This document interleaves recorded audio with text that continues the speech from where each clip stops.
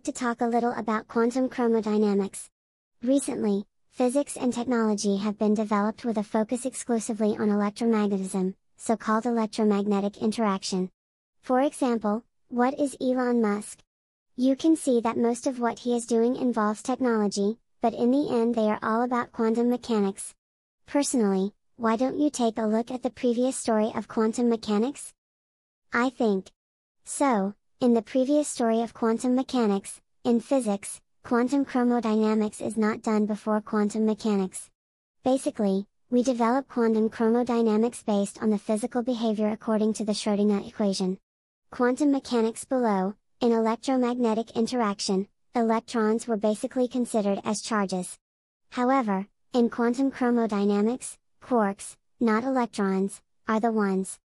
Then, a gauge particle called gluon corresponds to the photon in electromagnetic interaction. Thinking in this way, the former charge is called an electric charge, while the latter is called a color charge.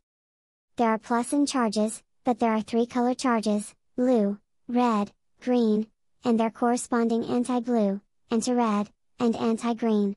From these relationships, the color charge is known as a force that does not approach the distance, unlike the electric charge that basically decreases in inverse proportion to the square of the distance.